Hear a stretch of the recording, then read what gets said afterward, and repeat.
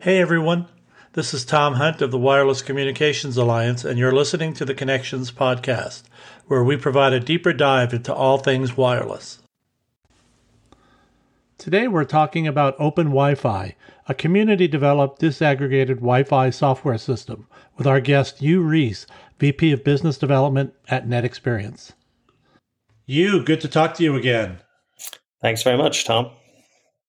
This is an interesting subject we're working on, OpenWiFi and TIP. It's old news to me. We've been involved with OpenWiFi and NetExperience for quite some time. But can you take a moment and give our listeners an overview of TIP and OpenWiFi? Yes, absolutely. So I think the TIP is the Telecom Infra Project. And it was an organization started originally by service providers, some of the world's big service providers, the Comcasts, AT&Ts, BTs, Deutsche Telekoms of the world. It now consists of about or approximately 1,000 members, of which, of course, there are many service providers, but there are also many technology providers like NetExperience that are members as well. And the goal of TIP was to disaggregate networks. And by disaggregation, we really mean separating software from hardware and making things interoperable. And TIP as a whole encompasses many internet technologies and mobile technologies. But one of the parts of TIP is the OpenWiFi program. You may have also heard of the Open RAN program, but this is specific to us is the OpenWiFi program, which is a disaggregated wireless LAN or Wi-Fi. So exactly the same thing applies. The architecture is defined by TIP. It has it's based on an open source code base. And it separates, of course, that software from the hardware. And TIP doesn't just define the architecture. TIP's actually a lot more involved than that. They certify. So that is to say they take hardware from different access point vendors, software from different providers like us, and they make sure that they comply with the TIP specifications. They make sure that they interoperate. In fact, they run several labs around the world where they do literally nightly builds and testing of all the APs. So the idea being, of course, that if something is TIP certified, it can be bought by a service provider and they would have confidence that it's going to work correctly, assuming that they've bought TIP compatible software to control and run those access points. It's really interesting, the nature of OpenWiFi and TIP. Tell me, how did NetExperience get involved with TIP and why? It's a good question because we kind of started, we were contracted by TIP originally when they started the OpenWiFi program. So this was back in 2019. And we were contracted to write the code for both the firmware layer inside the access points and the cloud SDK layer on the cloud side. And the reason that they contracted with us is that we had a team that were and are world experts in developing software for access points and software in the cloud to manage and control those access points. So we had a core intellectual property software base that we worked from, and we developed it, as I say, under contract from TIP to produce what is now the open source code for the firmware for the access points, and also the SDK or cloud SDK layer for anybody to download and be able to manage those access points. In addition to that, we've developed our own product that sits on top of the cloud level, which is a full management and controller platform for Wi-Fi, for Open Wi-Fi. But the core stuff that TIP provides to people has a lot of our code in it. Now, we're not the only contributors. Although we started and we were contracted by TIP to do this, we are certainly not the only contributors to open source. Of course, that wouldn't make any sense. There are a lot of other contributors and more coming in, but we kind of started it, and then it's really taken on a life of its own now, and there are literally dozens or hundreds of developers around the world that are working on the open source part of the OpenWiFi.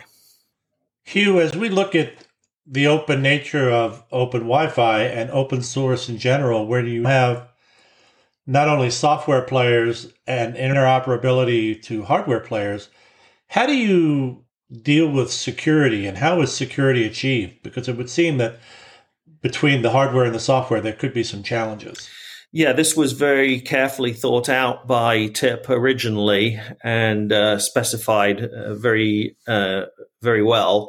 And that basically means that every TIP access point, well, TIP doesn't make access points, but all of the vendors that make TIP compatible OpenWiFi access points, as part of that certification process, they must install an X509 certificate on the access point. And this is from DigiCert. So TIP has a complete set of certificates that access point vendors can get and install on their access points. And as I said, they must do that. Otherwise, it will not pass certification. And then, of course, it means that we can authenticate securely with every access point that is produced and deployed in an open Wi-Fi environment. You mentioned interoperability and certification. Who does the certification? Are the companies doing that themselves? Or is there a certification body like there is in LTE and other technologies? Yeah, I think that's, obviously Wi-Fi has a certification on its own anyway. Of course, they must be compliant with the Wi-Fi requirements of Wi-Fi 6, for example, now, and then going forward with Wi-Fi 7. But in addition to that, there is the TIP certification. So TIP themselves are doing certification, which is really a guarantee of the interoperability between the software and the hardware. So again, if you're using TIP compatible and certified software with TIP compatible and certified hardware, then they are guaranteed to work together. And who's the biggest benefactor of open Wi-Fi? Well, I think probably the service providers are the biggest benefactor. I think the reason is, of course, why do this in the first place? If you look at Wi-Fi, the way it's been deployed the last number of years or decades, really, it's a very siloed approach. And that is to say that, you could buy any of the big brands. It doesn't matter who I mentioned, a Cisco, Aruba, Meraki, Ruckus, it doesn't matter. They're siloed. And that is to say that once you've kind of selected a vendor, you're kind of stuck with that. It's called vendor lock. And you can't, for example, decide, I like the Cisco controller, but I think I'll add an Aruba access point to it. Nope, that will not work. So you're kind of stuck with whatever that vendor does. So you have your silos of deployments of specific brands.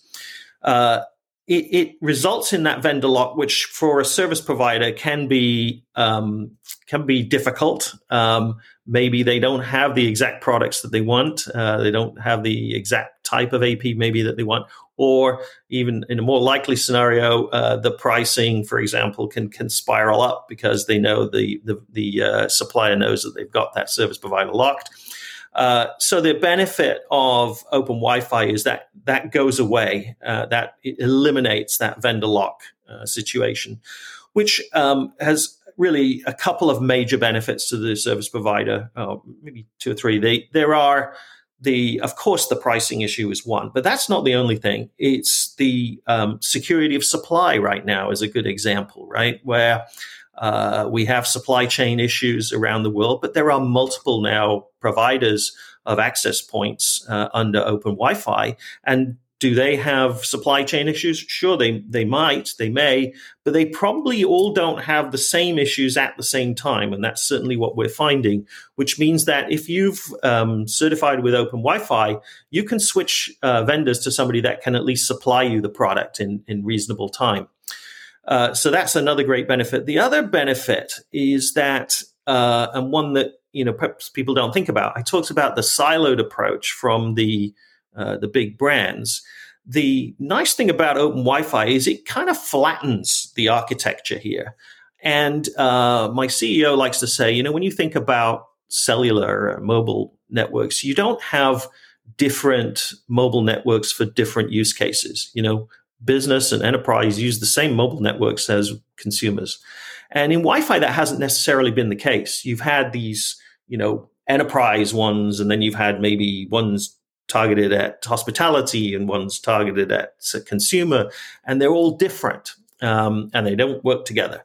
With OpenWiFi, that goes away because really what you get is a superset portfolio of products that are the access points specifically, that you can deploy in any of those environments I just talked about, or use cases I just talked about, and yet use the same management and controller infrastructure.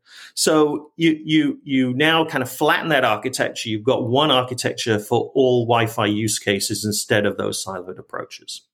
And as we look at a non-siloed approach, a superset of features, what vertical markets tend to be adopting OpenWiFi? Yeah, so what we've noticed, and it's actually been quite clear in terms of the trend, is that the initial markets for OpenWiFi seem to be MDUs and hospitality, and then followed a little bit by public Wi-Fi, and maybe some SMB. What we haven't seen yet is enterprise, and I'll come on to why I think that's the case. I think the reason that we're seeing the MDU in particular is a very interesting use case. If you think about an MDU, it's a complex environment from an RF perspective. A typical apartment will have a neighbor above them, below them, to the left of them, to the right of them, diagonally from them. A lot of that produces a lot of RF pollution and interference, because if you use non-managed Wi-Fi in all of those apartments, you'll get people blasting the highest power AP they can in their environment, and everybody's doing the same thing, resulting in nobody getting particularly good Wi-Fi performance. If you use a full management controller in order to manage that within MDUs, you can provide much better quality of Wi-Fi for the end users in that environment. So that's one where we're seeing the low cost of OpenWiFi really dovetail nicely into an environment that needs that kind of management and control approach. I think hospitality, of course, is a similar kind of thing, and certainly we're seeing a lot of uptake in hospitality as well.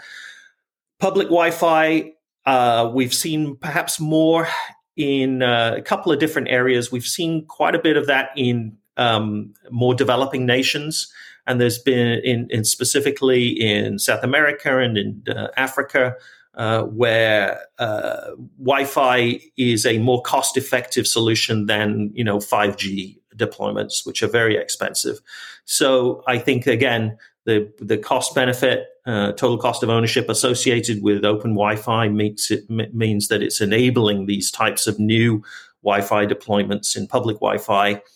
And I think the reason I mentioned earlier that we haven't yet seen the sort of enterprise flip is I think the enterprise is kind of slower to adopt these types of newer technologies. And they do have their kind of preferred vendors that they've been working with for many, many years with many other parts of their network. And they will be slower to move over to Open Wi-Fi.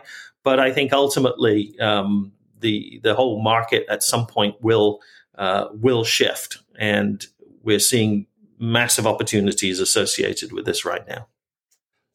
To clarify for our listeners, MDU You're referring to multi-dwelling units? Yes, I am. Yes, apartment buildings, if you like. Yeah.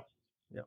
The enterprise has been trying to solve access point and Wi-Fi problems for years, and a move to an open Wi-Fi solution could mean re-architecting their entire installed base, which can be challenging. Although many vendors are adopting open Wi-Fi. Where are we with open Wi-Fi deployments? So they're in full deployments now. Probably the best known one that is public knowledge. It would be Boingo. Boingo is right now deploying 68,000 access points using open Wi-Fi. They've chosen a couple of different hardware vendors, EdgeCore and CIG, as their hardware vendors, and they are deploying them. It's a contract they have with the U.S. military. It's for the barracks, for the soldiers' barracks, which is quite a stressful Wi-Fi environment because they play a lot of games when they're in their downtime, and and of course stream a lot of movies and things like that. So it's quite stressful on the Wi-Fi when you've got a lot of soldiers in the barracks that are using it intensively. So they've had that contract for many years. They're doing a replacement program, so they're replacing some very old technology they have with open Wi-Fi. And as I say, 68,000 is the initial rollout. It will take a year and a half, I think, probably to get all of those deployed. But that's the first sort of major one that we have secured as a customer. But there are many others that are also not into that kind of size. But we have many others in both in North America, South America, Europe, and Africa. So kind of around the world, we're seeing a lot of these deployments taking place. Another good example, I'll give you one in Africa, was the Kenyatta University. This is a university campus, pretty sizable campus, where they wanted to deploy a lot of outdoor Wi-Fi. This was primarily because a year or so ago, they were in the midst of a big COVID surge, and they needed to really get the students' classes and things like that in outdoor environments. And so we did a complete deployment of that campus-wide outdoor Wi-Fi. So there's lots of good examples, and there are literally dozens and dozens of trials running all around the world as well. Places like Pakistan and India, as well as some of the other continents and countries that I mentioned. The last question, I was talking about deployments in general, and you answered the question that I was going to ask next, which was Netexperience customers. And Boingo is definitely a Netexperience customer. Why do you think they chose Netexperience as their provider? Well, I think we were obviously the first there, so we had that first mover advantage. I think when they looked at what we had done and what our commercial product is that sits on top of the open Wi-Fi stack, they saw that it was very well thought through. It has a very rich feature set. It also has a rich set of APIs. So from their perspective, it was ideal for what they wanted. It did the full management function, the full controller function. So the automatic band steering, client steering stuff, and then it also had a rich set of APIs, which meant it was relatively easy for them to integrate it into their existing infrastructure, their back office infrastructure. And that's key for them because obviously they don't want to be swivel chairing from, one application to another. They want to basically use their own infrastructure. And it was easy for them to integrate with our product. So I think for all of those reasons, we got the opportunity. And of course, we've been very keen in supporting them and really helping them. I really feel like we've got a team effort going with Boingo and with their engineering team and with our engineering team. They requested some additional features, for example, that we didn't have, we developed them and launched them very quickly. So we have that capability. It's probably worth mentioning NetExperience has two development teams in it. It has a development team on the firmware side for the access point and a development team on the cloud side. So if there's a feature that requires something in the AP or something in the cloud, or often some combination of the two, then we have the ability to do that, and obviously to fix bugs similarly.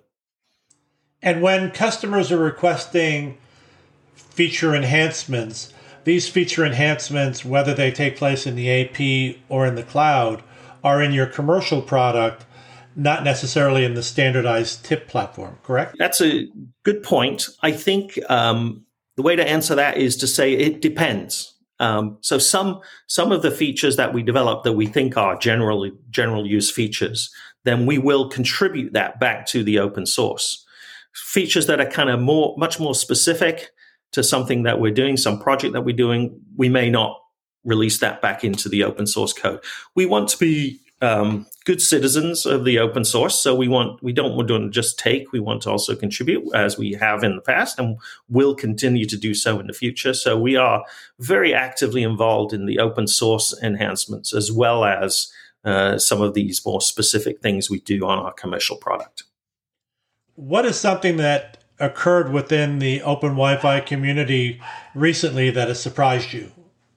I think the surprise for me personally is just how quickly this seems to be becoming adopted, or at least how quickly people are trialing this and testing it out. I thought this would be kind of a long haul when I first joined NetExperience, and I was very surprised at how quickly this moved. I think that the reason it moved so quickly, in my mind at least, was there's this sort of groundswell of support from the service providers themselves, who were the original members of TIP. Plus, I probably worth mentioning that Meta, or Facebook as it was, is also a very strong proponent of this, and they've committed some significant resources to TIP, and they've helped to kind of push it forward as well. So that's my the most surprising thing to me.